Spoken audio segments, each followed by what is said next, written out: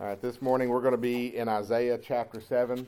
We'll focus our study this morning on verse 14, but some of the other verses will be relevant to our discussion this morning as well.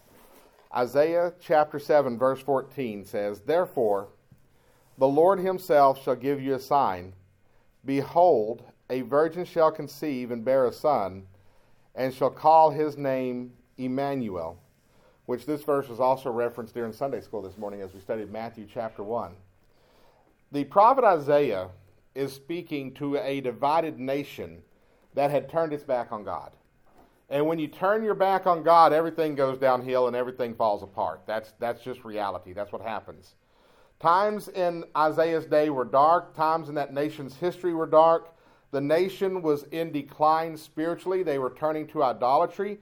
They were losing their moral compass. They were losing their purpose.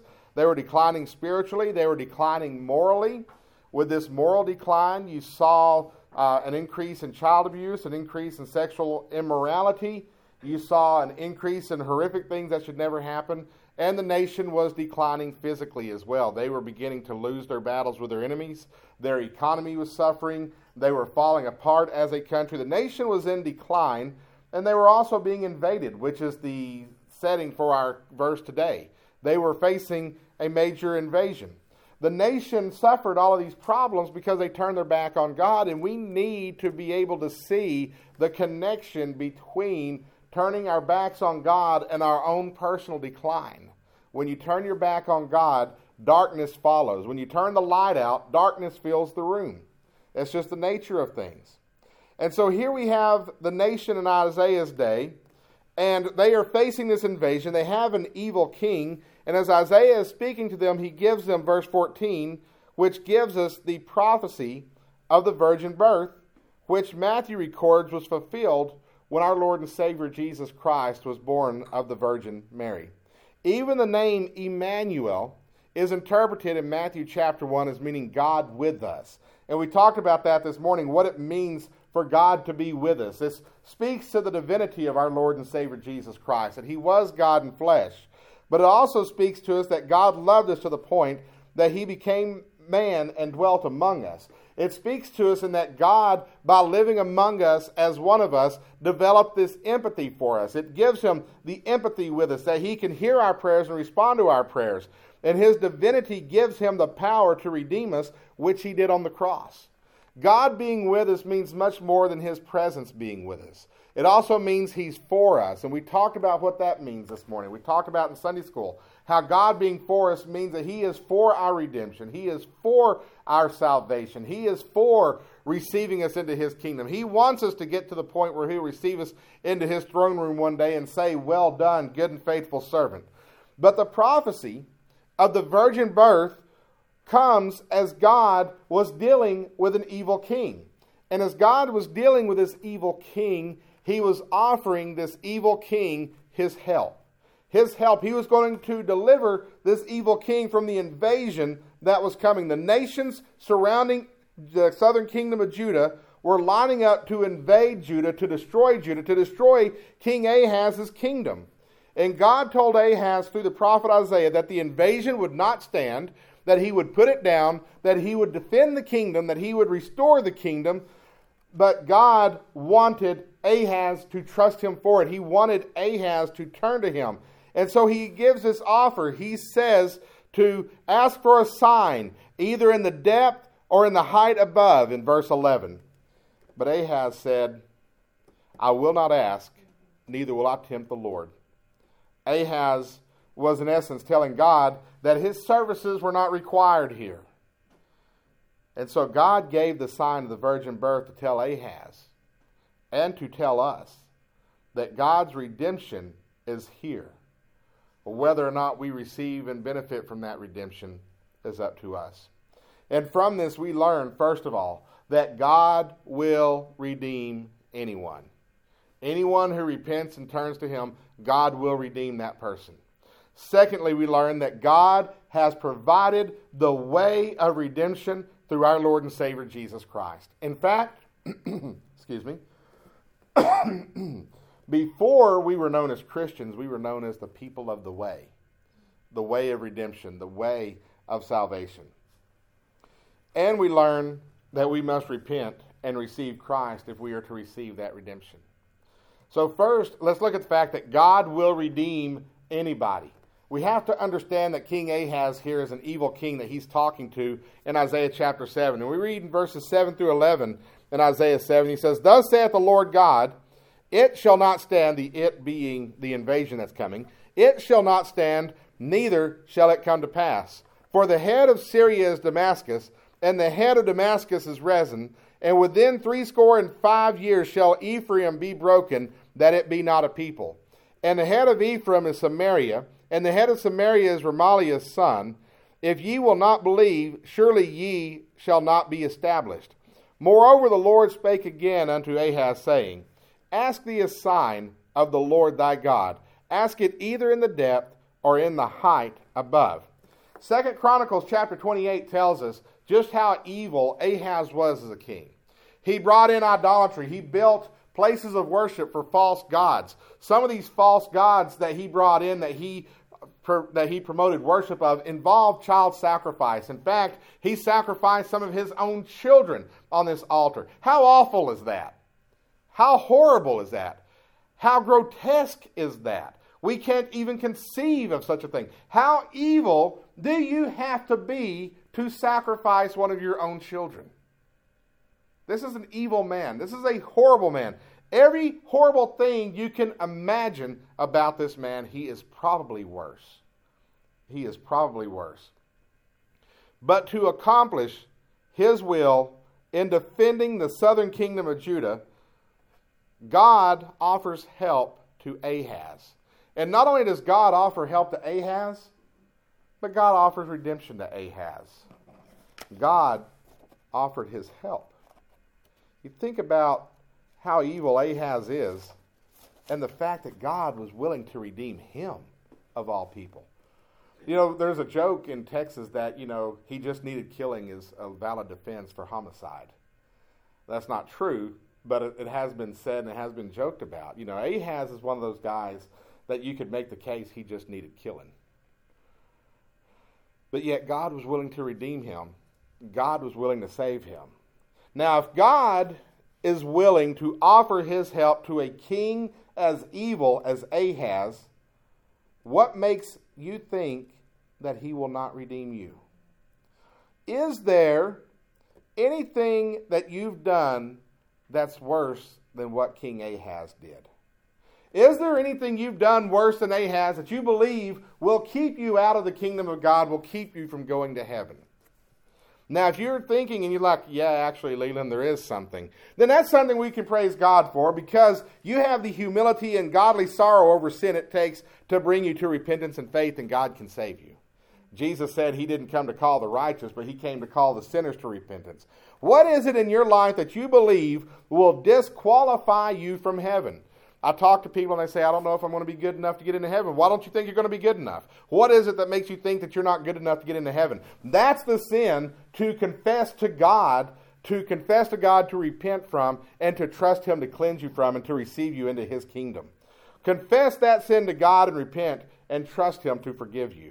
Maybe you don't think the sin is as bad as anything that Ahaz did, but you still think it's pretty bad. Then confess that sin to the Lord. If God is willing to offer his help to Ahaz, what makes you think that he will not redeem you?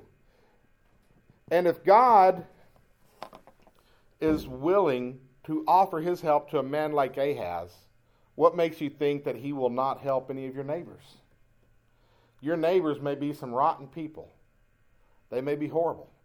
And by neighbors, I may mean just the guy next door, or it may be somebody that you know of in town that you just can't stand. Sometimes we have a headline that comes across our news feed that depicts a crime that was committed that is so heinous, it just angers us and it grieves us. And we want to see justice carried out in this case. And sometimes what they've done ranks right up there with what Ahaz did, and offering his children to the false god Molech. But what makes us think that there are people in our society beyond redemption? Knowing that God will redeem anybody who repents and believes, should we not be busy sharing the gospel with others? These headlines of these horrific crimes that get committed, they come from a lostness, they come from a darkness, they come from a godlessness. They come from an evil, and that evil is the absence of God.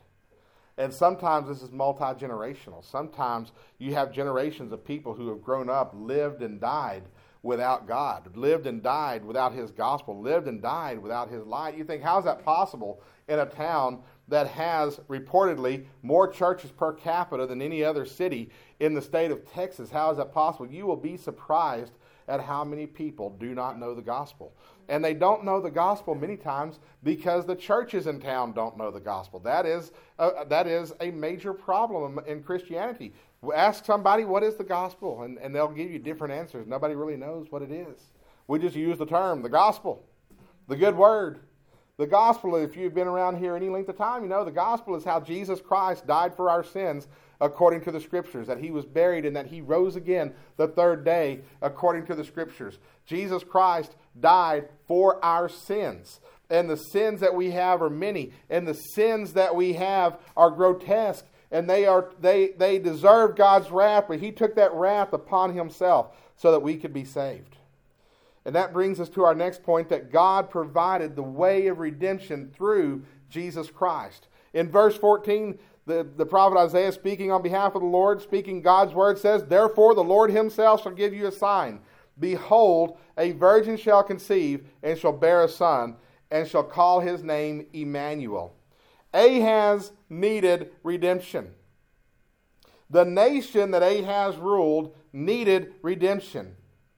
And God offered that redemption through Christ. And so that they would know who to look for, so they would know who Christ would be. Who is this Christ? And how will we know that this is really Him? God offered the sign of the virgin birth. We needed redemption. If you know Jesus Christ as your personal Savior, you know that there was a time in your life that you needed redemption. And you turned to God for that redemption. If you've never accepted the Lord as your Savior, if you've never had that moment that you have turned from your sin and you have trusted Jesus Christ as your personal Savior, you still need that redemption. You still need God's salvation. That redemption is given through Jesus Christ, the only begotten Son of God, born of a virgin, who was God in flesh, that word Emmanuel, who went willingly and purposefully to the cross to pay for our sins so that we could be spared the wrath of God. Oh yes, the sins of Ahaz need judgment. And Ahaz is reaping the eternal consequence of his decisions right now. But Christ took the wrath of God on his behalf, believe it or not. The sin of my life, God has taken that and put that on Jesus as Jesus hung on the cross. Christ has taken the wrath of God on my behalf. Christ has taken the wrath of God on your behalf. And that's what He did on the cross. He did this so that we can be cleansed, so that we can be redeemed. 1 John chapter 2, verses 1 through 2 says, "My little children, these things I write unto you, that ye sin not. And if any man sin, we have an advocate with the Father, Jesus Christ the righteous. And He is the propitiation." That's a nice word, propitiation. Y'all say that, propitiation. Propitiation. It's a beautiful word. It's a beautiful word because it's big and it makes you sound smart. But the main reason it's a beautiful word is what it means. It is a price paid to God to settle a sin debt. That's what that word means. He is the propitiation. Now, isn't that a beautiful word now that you know that definition? He is the propitiation. I'm really stuck on that. He is the propitiation for our sins, and not for ours only, but also for the sins of the whole world. We have an advocate. We have a Redeemer, and it is all because He is the propitiation for our sins. He went to the cross to take the wrath of God on our behalf. That's what He did on the cross. That's what we look to. How do I know that I'm going to be good enough to get into heaven? I know that I am not good enough to get into heaven. That's the riddle. That's the secret. That's the solution. I am not good enough to get into heaven. But Jesus Christ is good enough to get into heaven. He's in heaven. He is my advocate. He sits at the right hand of the throne of God where He ever lives to make intercession for me. Because He took God's wrath for my sins upon Himself, God is no longer looking for judgment for my sins. And so now all I need is His good grace and His good word to say, Father, He's one of ours, and He'll receive me into His kingdom. And I trust Him to do that, and it will work the same way for you. Because He is the propitiation for our sins, and not for ours only. but also for the sins of the world. Which means that there is no one that you will see that God is incapable or unwilling to save. And this is why we need to be more active as a church in spreading the gospel and putting the message of salvation out there and telling people that this is really what it's about. That Christianity is not about quitting drinking and quitting smoking and watching G-rated movies and never having an ounce of fun ever again. I'm going to tell you, the fun that I have now is a lot more fun than the fun I used to have, and it doesn't hurt as bad. Okay? The day after is a lot more pleasant. But all that notwithstanding, that's not the point of Christianity. The point of Christianity is not starting a business and becoming wealthy as a result of the business. The point of Christianity is not looking to spirituality in order to achieve all of my wildest hopes and fantasies and dreams. The point of Christianity is that redemption, that my best days are always ahead of me because the eternal kingdom of Christ is always ahead of me. The point of Christianity is that Jesus Christ died for your sins, not the sins of the world, yes, but more specifically, your sins on the cross so that you can be saved. I don't think people know this. I don't think people understand this. I think they know that they have a vague idea of Jesus. They have a vague idea of the cross. But I don't think that the gospel is present in our society enough that this message is adequately being spread. And that's not just our fault. That's the fault of all the churches. But we do need to be more proactive in putting this message out there. And in the weeks ahead, I'm going to put forth some ideas for how we can do that. And some ways that we can do that within our capabilities as a church and within our capabilities as individuals to do that. But everything good that we hope for, everything good that we look forward to, everything good that we believe in, it all comes through Jesus Christ. It all comes through Jesus Christ. And that's the hope that we have. That is the faith that we have. That's the expectation we have. And that's the message that we have for others. And the thing is, we have to, first of all, assess, did we accept it? Do I know the Lord as my Savior? The Bible says in 1 Peter to make your calling and election sure. Have you made your calling and election sure? And I have. The second thing is, do those around us know the Lord as their Savior? God has given us the choice to accept or to reject that redemption. In verses 12 through 14, Ahaz said, I will not ask, neither will I tempt the Lord. And he said, hear ye now, O house of David. Is it a small thing for you to weary men? But will ye weary my God also? Therefore the Lord himself shall give you a sign. Behold, a virgin shall conceive and bear a son, and shall call his name Emmanuel. Ahaz said that he would not ask for a sign. God says, ask me for a sign. I want to show you my power. I want to show you what I can do for you. Ahaz says, I'm not going to ask. And I'm not even going to test your power. I don't even want to know. I don't want to deal with this. And you know what? A lot of people don't want to deal with it. They don't want to know. They don't want to hear the gospel. They don't want to see God work in their lives because they don't want to deal with the idea that there is a deity that has authority over their lives. They don't want to deal with the existence of God. They don't want to deal with their sin and the need to repent from their sin. They want to continue doing what they've always done. And this is a prominent mindset in our society today. Ahaz said that he would not ask for God's help. He would not test the Lord's power. He did not want to see God at work. Ahaz basically told God, your services are not wanted here. Ahaz would rather lose his life, would rather lose his soul, and would rather lose his kingdom than turn to the Lord. He would try everything but God. And he would accept destruction and failure without God. That's foolish. And there are people today who are willing to try everything but God. They are willing to try drugs to bring peace. They are justifying themselves, well, I had to do it that way, to ease their conscience. They try Eastern religion and dropping out to find themselves. I saw a picture on Facebook of it was this hippie guy wearing the Where's Waldo hat and the glasses and the Where's Waldo sweater, and the caption read, in the end, Waldo found himself. I did find that funny. I'm not going to lie to you.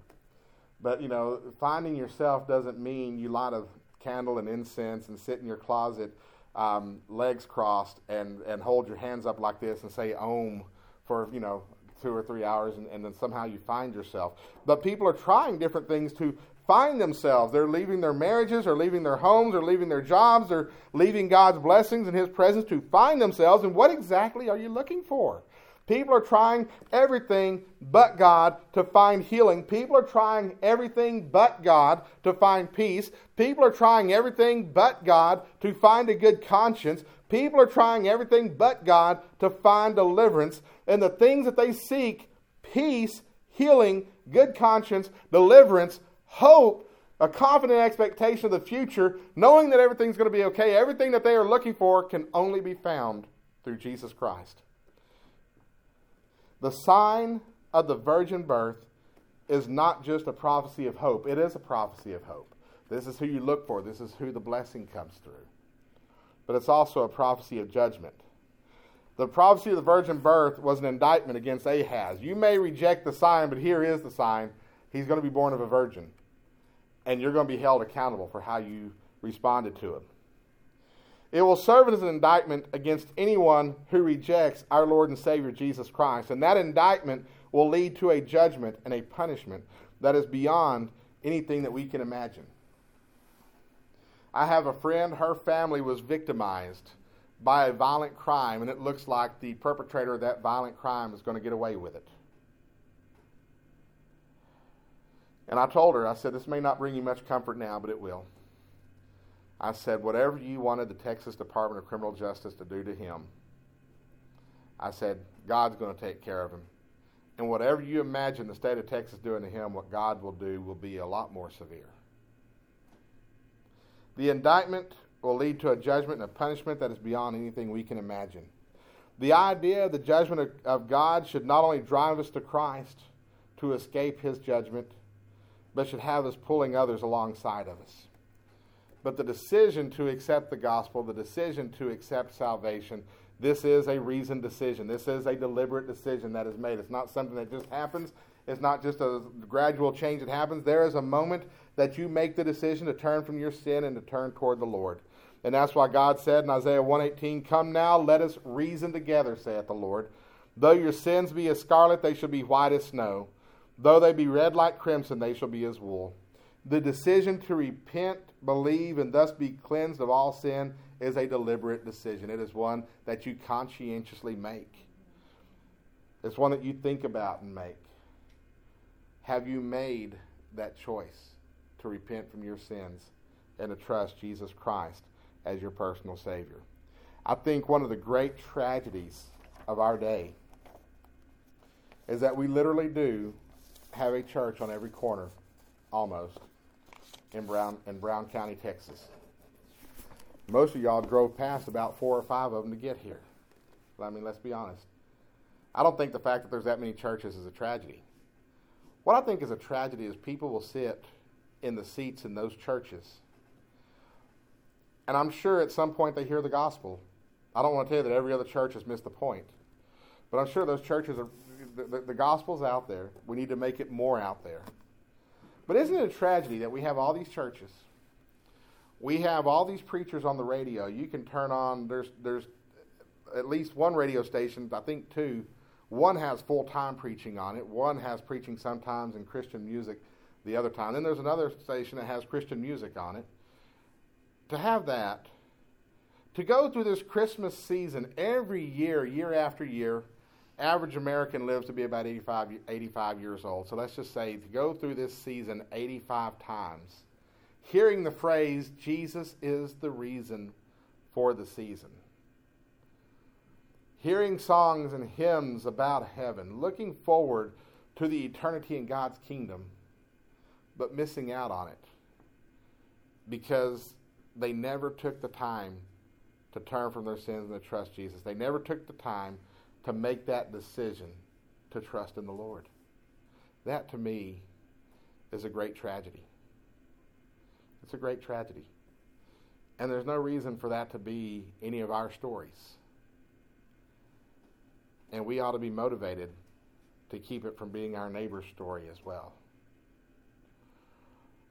We've got a good week lined up this week. Christmas Eve services on Christmas Eve, Saturday night at 6:30. We've got services on Christmas morning. We'll forego Sunday school, just have worship at 11 a.m. It's going to be beautiful. It's going to be peaceful. It's going to be wonderful.